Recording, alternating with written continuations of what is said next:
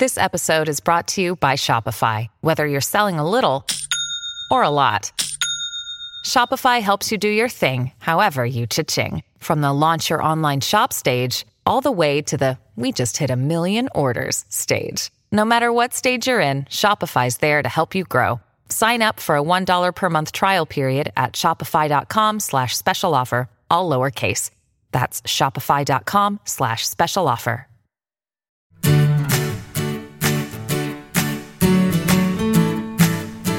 Hey everybody, this is Phil Town. And this is Danielle Town. Welcome to the Invested Podcast, where we are learning how to invest. Not speculate, but invest, in spite of the fact that the market is not cooperating at all.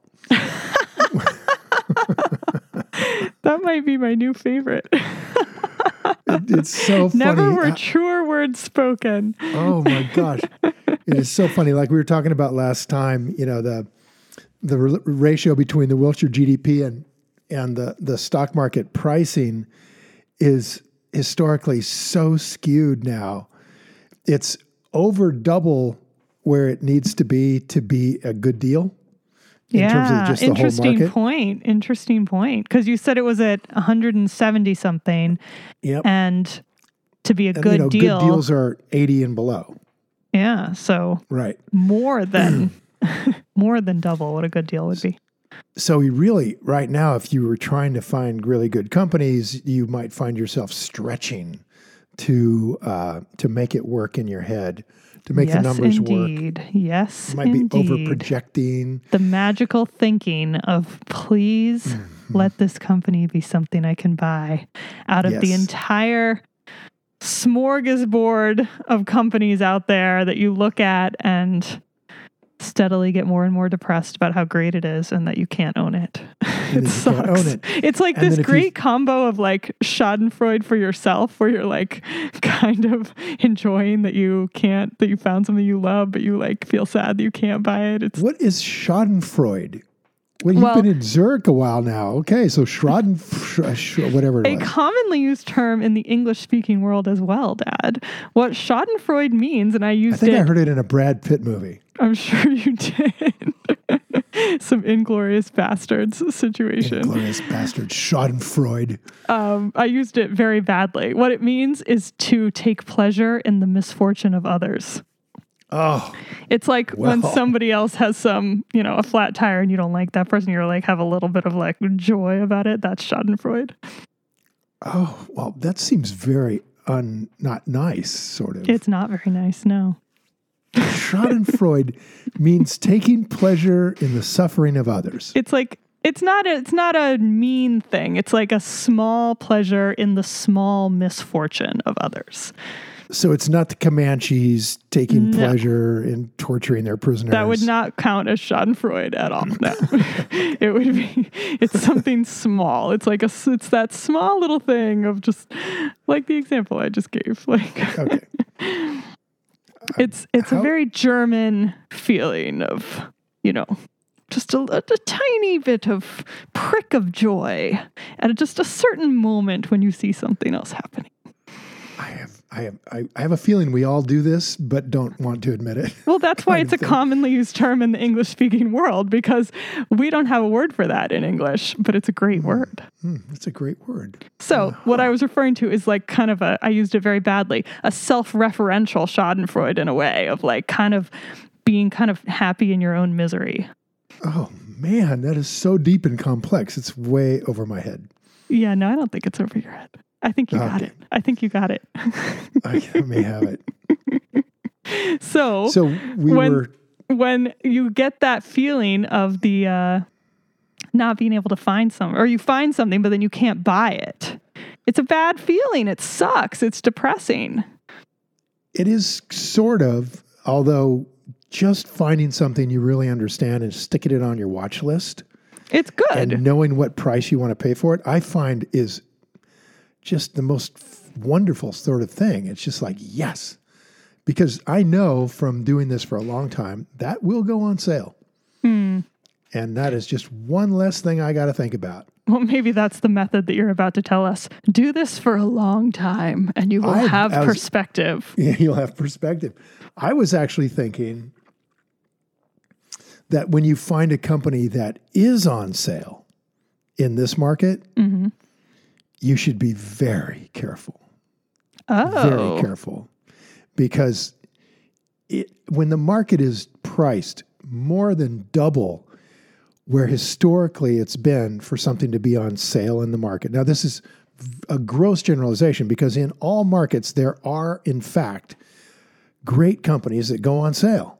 There are. And no matter how overpriced the market gets, the market, Mr. Market, moves money around, and it goes from one industry where it's likely to go up like crazy.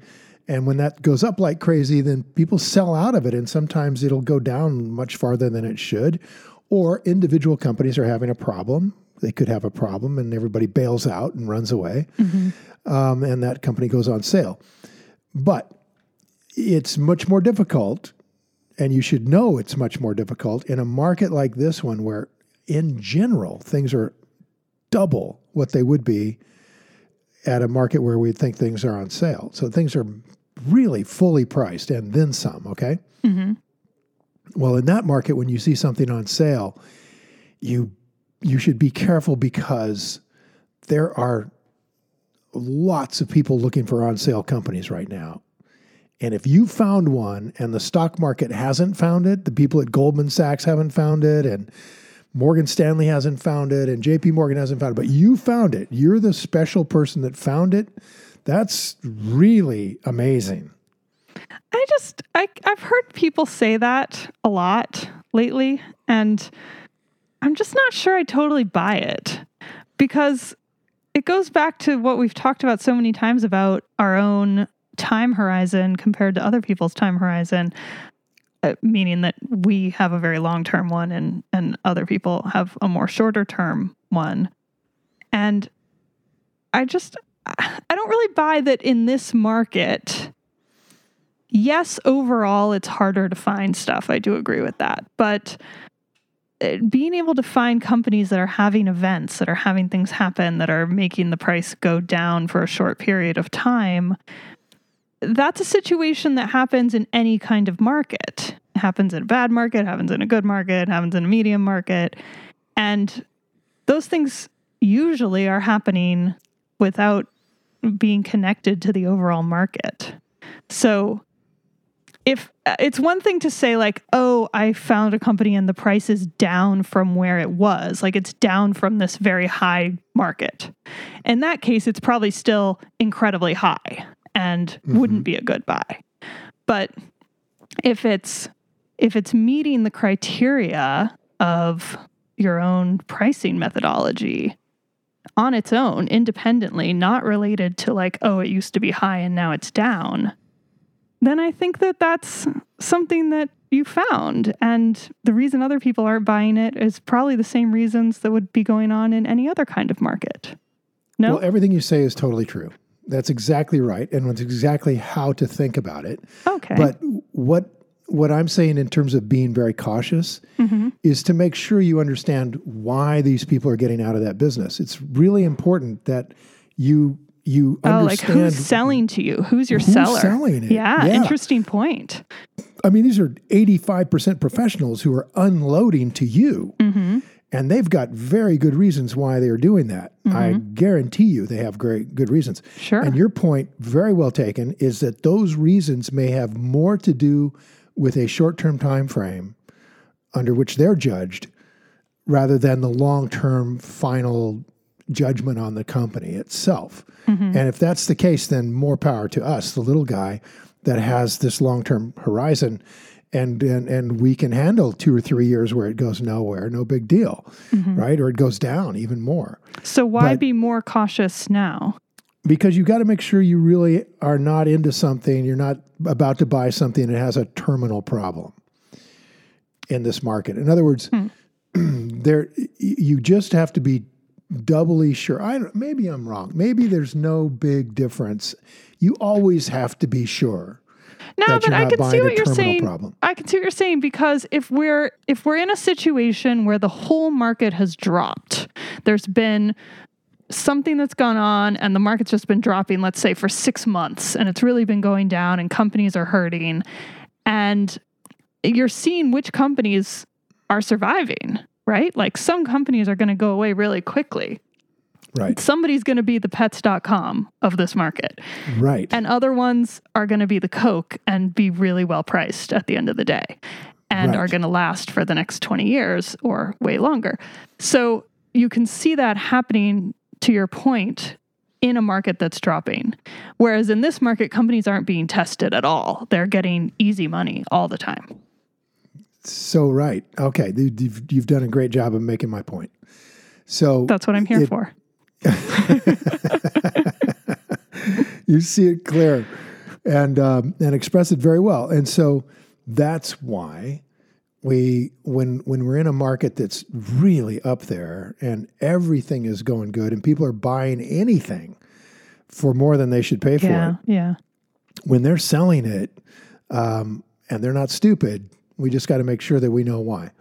So, that I mean, right now, Boeing, for example, is a company that's under a lot of pressure from a problem that they've got, and they're trying to work their way through it. They just fired their CEO. That's a big deal. That's a big deal. Mm-hmm. And, I look at Boeing and I go, man, I would jump all over this at 250, 280 a share. It's selling for $330, down from $450. Okay. So it's dropped a lot, but it hasn't dropped so much that it is so good deal. I can just jump all over it. I can get in a 10 cap price and blah, blah, blah. Just isn't there, right? Because that's what so many people look at. It's dropped 40% or whatever that adds up to. It's dropped 80% from its high. Like that's what people say and seem to care about. And that doesn't actually mean anything. All that it means is relative to what it was, it's lower. Yeah, but just when you see that, just think, the price of gold necklaces at a beachfront gold store. On sale, 80% off. We buy gold. Jeez. Yeah. That's price. Price just doesn't mean anything. It means what somebody paid. That's all. It doesn't mean value. It doesn't mean what it's worth. It doesn't have a damn thing to do with it, except in the long run. Eventually, the market will price things where they should be. And that's what we trust will happen. And that's why we don't want to buy things that are expensive, because the market's going to eventually price them where they should be. And even if they've gone up in 10 years, which a good company might, if you buy it and pay too much, you're still going to come out okay. You're just not going to have a great rate of return. You're just not going to get rich. And what we want to do is we want to do an investment style that gives us financial freedom. We want to have enough money coming out of this thing with high rates of return and the ability to do that consistently that we don't have to worry about what's our job, right? That's where we want to go. Yeah. So be careful in this market because companies tend to have their prices be inflated, and that can lead to not so great companies being propped up. And it can also lead to good companies being so overpriced that maybe your own metrics get a little bit skewed inside your head, which is always the scary part. But you were going to talk about another method. Is this the method that you wanted to talk about? No, this is just sort of leading to that. Okay.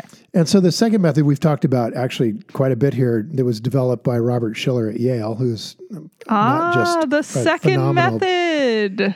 The Shiller PE ratio. I have to say, if anybody wants more information about this, you can pick up our book, Invested, which goes into excellent detail. Cheap plug. About the Shiller PE ratio. But you can listen to it here for free. Go ahead, Dad. There you go. And what Shiller did that was so brilliant was to find a method that shows that the market can be irrational from time to time. And when it's irrational and you're buying into it and it's irrationally high, your long-term rate of return by owning the whole market, which is typically what people do in their 401k, they diversify across the whole market. Your rate of return in the whole market is going to be very, very low. Mm-hmm. It is going to approach zero for the next 20 years in the long term. Buy in when it's too high. Yeah. Long term. And when you have a market that's very cheaply priced, your long-term rates of return, even if you buy the whole market, will be quite good. They'll be over 10%.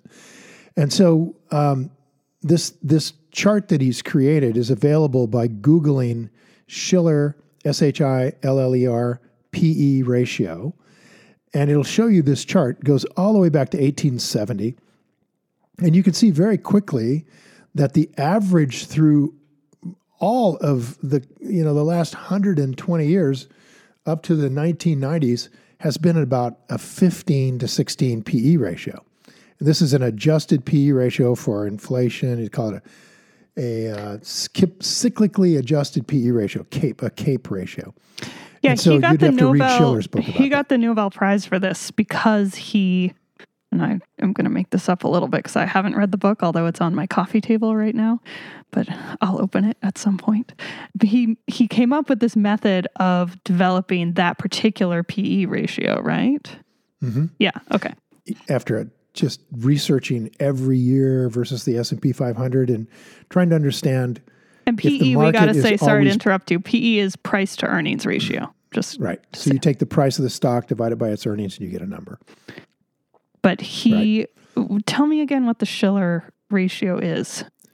Well, the Shiller takes into account a 10-year average. Oh, that's what it is. Cyclical. Ratios. Yeah. Yep. And in other words, it's spreading the shorter term ups and downs in the market, spreading that out over a number of years, which softens the curve. And it gives you ultimately a better number to know where is the market dangerous and where is it super good, right? And so you can see that the market is typically averaging out around a 15 or 16 Shiller PE, and it's a really good time to buy stocks when it's at below 10. Fabulous, because historically you've just killed it, right? So in other words, when in 1921, if you'd bought a bunch of stocks, the Shiller PE was at 5. And you would have made a fortune in the next 8 years. And then if you were really smart and you had the Shiller PE ratio, which you didn't. You would see that in 1929. Nor did you have the internet to quickly bring it up. You didn't have the internet. You would see that in 1929, the Shiller PE ratio had gotten all the way up to 30. And you would notice that that's a long way north of 15. And you would have been very nervous and you would have gotten out of the market. All right. Mm-hmm. And then you would have been able to buy back just a couple years later, again at a 5 PE ratio, and you would have made another huge fortune. So the market's very, very up and down like this. And what we've learned over 140 years is that when it gets up above, 24, 25, it's getting into dangerous territory. And it's only been up there in all those years previous in 1928, 29. It got up there at 30. Okay. And then even in 99? In 99, it got up there. Okay. It got clear to 40. Yeah. And then again in 2008, it got all the way up to 28 and then collapsed. And now it's at 31. So there's only been 3 times in history of this ratio going clear back to 1870. One was the Great Depression. The second one was the collapse of 2000, the big, the tech stock crash. And the third time is now. So yeah, I remember looking at the chart. It could. I remember looking at I don't have it in front of me right now. I remember looking at it and it's like this sort of zigzaggy chart. And then all of a sudden there's this like insane skyscraper above everything else. And that's 99. And then it sort of zigzags a little bit for 2008, and then it's us, and it's just like steadily moving up to the right. and by the way, that 1998, 1999 skyscraper was exactly the time when several investors who were world-class superstars of this kind of investing that we're talking about just quit. I mean, their own investors were hounding them to get into this market when they were sitting in cash. Buffett is he didn't quit because he doesn't have a fund. He just has Berkshire Hathaway and he could control it. But, oh man, he didn't have any place to put the money, and he was actively looking to buy back Berkshire stock during that time period. Julian Robertson, who has The second best track record I've ever heard of was actively bailing out of the market. He was all in cash, and he finally just quit his fund. And I remember really clearly watching him on TV saying, I just don't understand this market anymore. It's nothing like I've ever seen.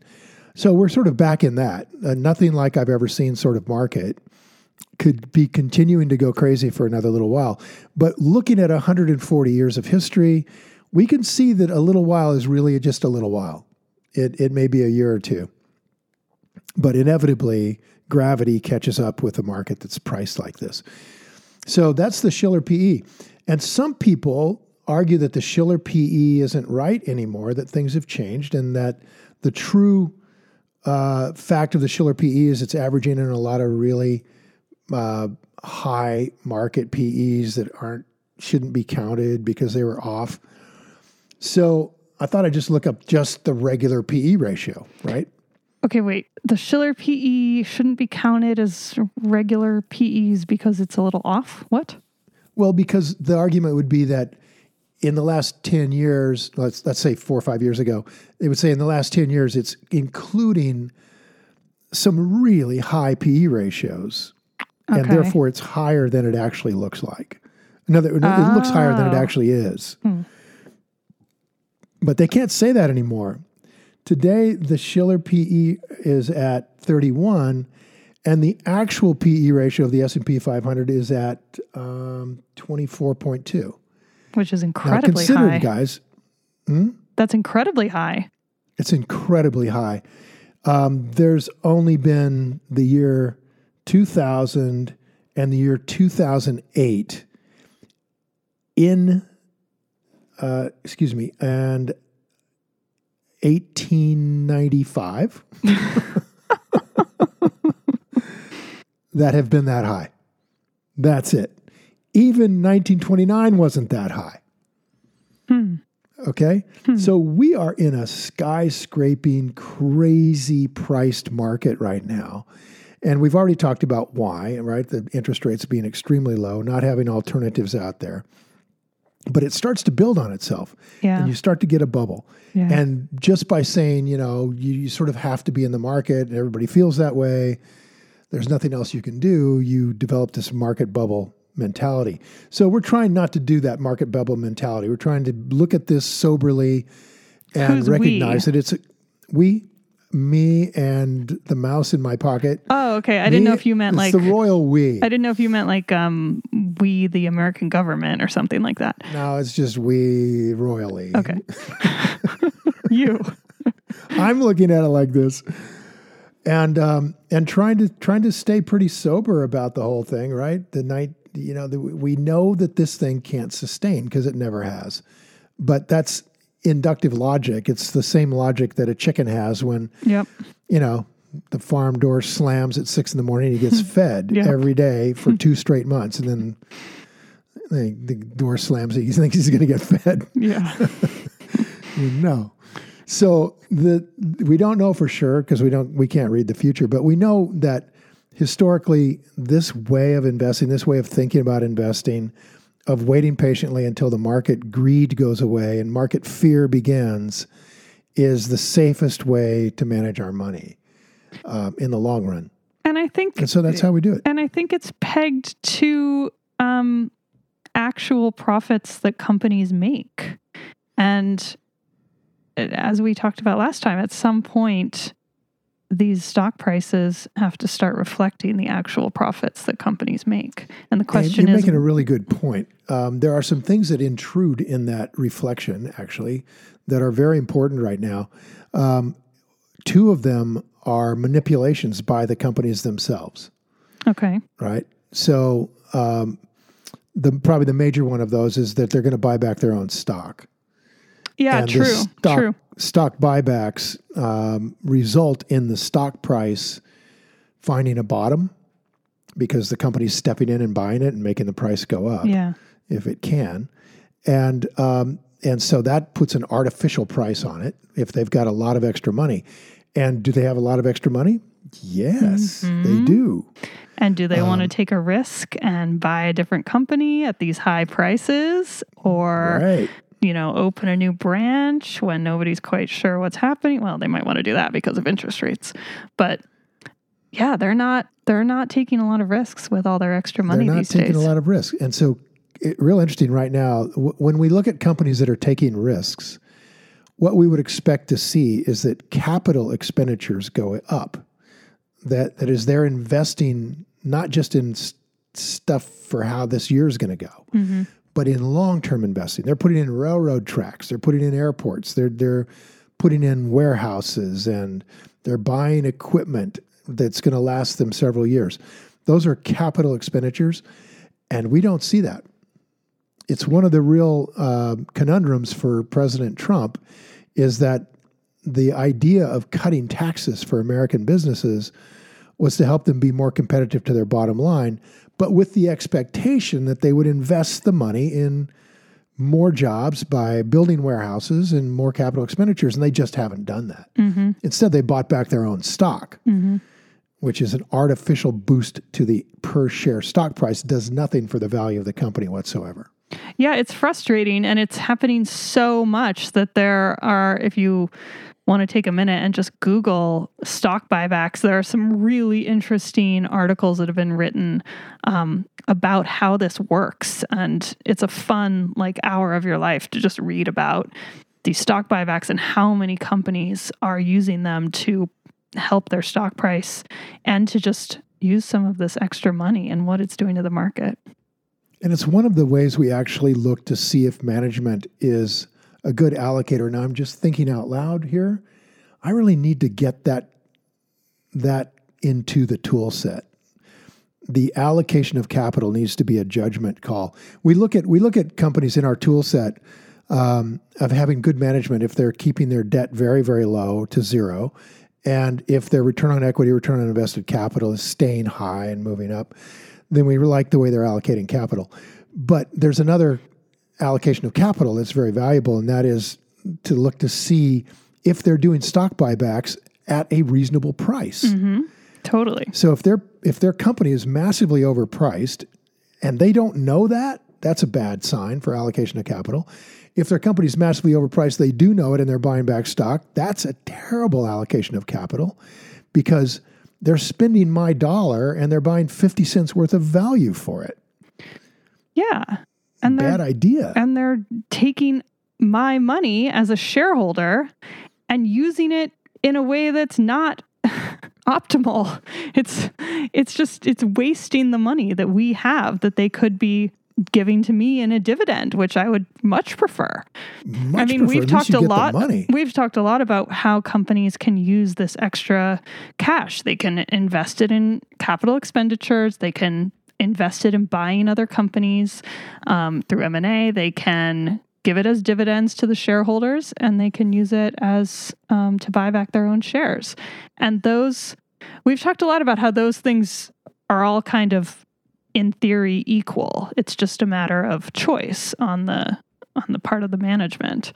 And actually, I think you've said a bunch, you would prefer that they not do the dividend option if the other options can be used well. Yeah, I'd prefer they grow it for me. Yeah, nice. But they have to use it well. And instead, what these guys are doing with buybacks when the stock price is so high is just wasting it. And it's incredibly frustrating to see. Because it's giving buybacks a bad name to the point where now there's politicians talking about legislation about it. Yeah, Warren is out there with a platform that's out to stop these kinds of when you said Warren, buybacks. I thought you meant Warren Buffett. And I was like... Oh, no, Elizabeth Warren. To stop these sort of heinous buybacks. And while I don't cheer on her method of doing it from the top down, because there's all these unintended consequences of regulation. Yeah. I cheer on I cheer her emotion about it. The content is these morons.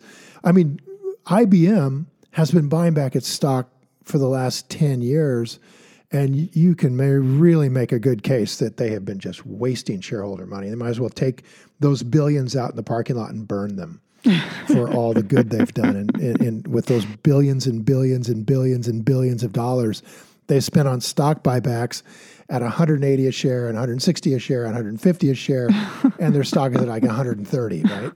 It's just for years like this. So this is, I mean, go read about IBM's buybacks and you'll see what I mean. And just add up the billions. And that money's gone, Gone, gone, if this company doesn't get its act together. So all it's done is support the stock option prices for the management team. And that's just a heinous use of the money. So then of course the second way these guys prop everything up is to borrow money and buy other companies. So this is just one of the other ways you can do it. You buy another company and your company revenue goes up and you start to look like you're a bigger company. And then the stock ideally goes up with that, right? So you get management teams that are bad allocators of capital making very bad judgments when it comes to acquiring other companies. And again, not to beat up on IBM too much, but they've done a lot of buying of a lot of stuff and it hasn't improved their position in the market. While Microsoft came out of nowhere just handed IBM its about a success story. That's been amazing to watch. I did not predict that. I don't know. No. I don't know who did. Somebody smart did, but it wasn't me and it wasn't anybody I know. It wasn't the guys running Microsoft. They didn't know that was going to be the thing. I think somebody knew. Somebody was going for it. Sure. What's his name? Satya something is the CEO. Yeah, and I can't remember his name either right now, but fabulous job that guy's done is amazing, right? Unbelievable. And here's IBM with more resources by far and nothing. He's just struggling along with a very small percentage of that market. So, mergers and acquisitions, I mean, you can see companies do it. But you made the point that they borrow to purchase companies. They borrow to purchase companies. Which is Dollar different than taking Dollar. your money and purchasing companies, which is different than purchasing companies using your stock. Those are three different ways. 3 different ways. And again, you want to see that the guys who are running there, the women who are running the company, are allocating capital sensibly. So if they're using their own stock to buy companies, you really want them to be using stock that's way overpriced, right? I want you to buy companies with stock priced at $2 a share when it's only worth $1. Buy all the companies you can with stock like that, right? I don't want you to buy companies with stock priced at 50 cents, right? It's worth $1. Don't be spending it at 50 cents. So, and bad allocators do that all the time. And so they, instead of using our money, then they'll go borrow money. But, and that sounds okay, except that, and especially when you're paying 3% interest, except you guys, when they borrow money at a corporate level, they don't get it like you get it on your house for 30 years.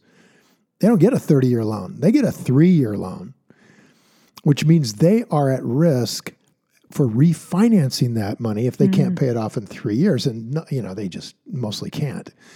And so Dollar Tree buys Family Dollar in a bidding war with Dollar General, and Dollar Tree wins the bidding war, paying far more than it should have for Family Dollar, borrows the money, and it's trying to bury them. Now, years later, they're still struggling under the debt load. The debt's burying them, you're saying? Oh, the debt's horrible, and it's so hard for them to get out from under it. And they've got all these stores that they paid too much for that aren't doing well, right? So you got to have people running the business that are really good at allocating capital. Yeah. And when you see them spending money, mergers, acquisitions, borrowing money, increasing the debt, buying back stock at a high price, those are bad allocators, and we want to stay away from those guys, especially in this kind of a market. We did a really fun interview with Jacob Taylor all about capital allocation, and I would suggest going back to listen to that one. And he wrote a great book that Charlie Munger himself recommended. So look up Jacob Taylor's book on Amazon and check out our interview with him. And I think that kind of gives us a good stopping point for today. All right. So we got the Shiller PE and the Wilshire GDP ratio, which are the two methodologies that we've talked about before. But to point them out again, I think is really cool. I'm really glad that you brought them up again. It's a good way to start the year and kind of know where we're at. Yeah. Give some context. Have a little tether to what's gone before. And then it allows me, and this is ultimately personal, right? Investing is a very personal process, and it allows me to feel more comfortable. That like, okay, maybe, you know, because I could think maybe I'm just not beating the bushes hard enough. Maybe I should be working harder. Maybe I should be studying more. Maybe I should be reading more. Well, that's probably always true. Well, that's always true, of course. But then you just find, you know, that there's a frustration, and you start to realize, oh yeah, okay. Well, the market is massively priced historically, way above its values historically. And that gives me some comfort that I probably should be having trouble right now finding good stuff. And then, okay, I got that. Now then, what's the result of that is to remind myself to be patient. Continue building the watch list. Like you said, you find this wonderful company. It's frustrating because you can't buy it. Well, there's another side to that coin, and that is, wow, I got another one that's for my list that I can buy down the road. Another gem here that's going to go on sale. And yeah, that makes me feel good when I can put one up there. I agree. I love adding to the wish list. I do too. All right. It's really cool. Thanks, everybody. All right, everybody. Time to go play. Bye. See ya. Hi, guys. Thanks for listening to Invested. If you enjoyed this episode and you want more information, including show notes and more episodes, visit us at investedpodcast.com. There's a special offer waiting for podcast listeners to attend my 3-day investing workshop absolutely free. So just head to investedpodcast.com. Everything discussed on this podcast is either my opinion or Danielle's opinion and is not to be taken as investing advice, because I am not your investment advisor, nor have I considered your personal situation as your fiduciary. This podcast is for your entertainment and education only, and I hope you enjoyed it.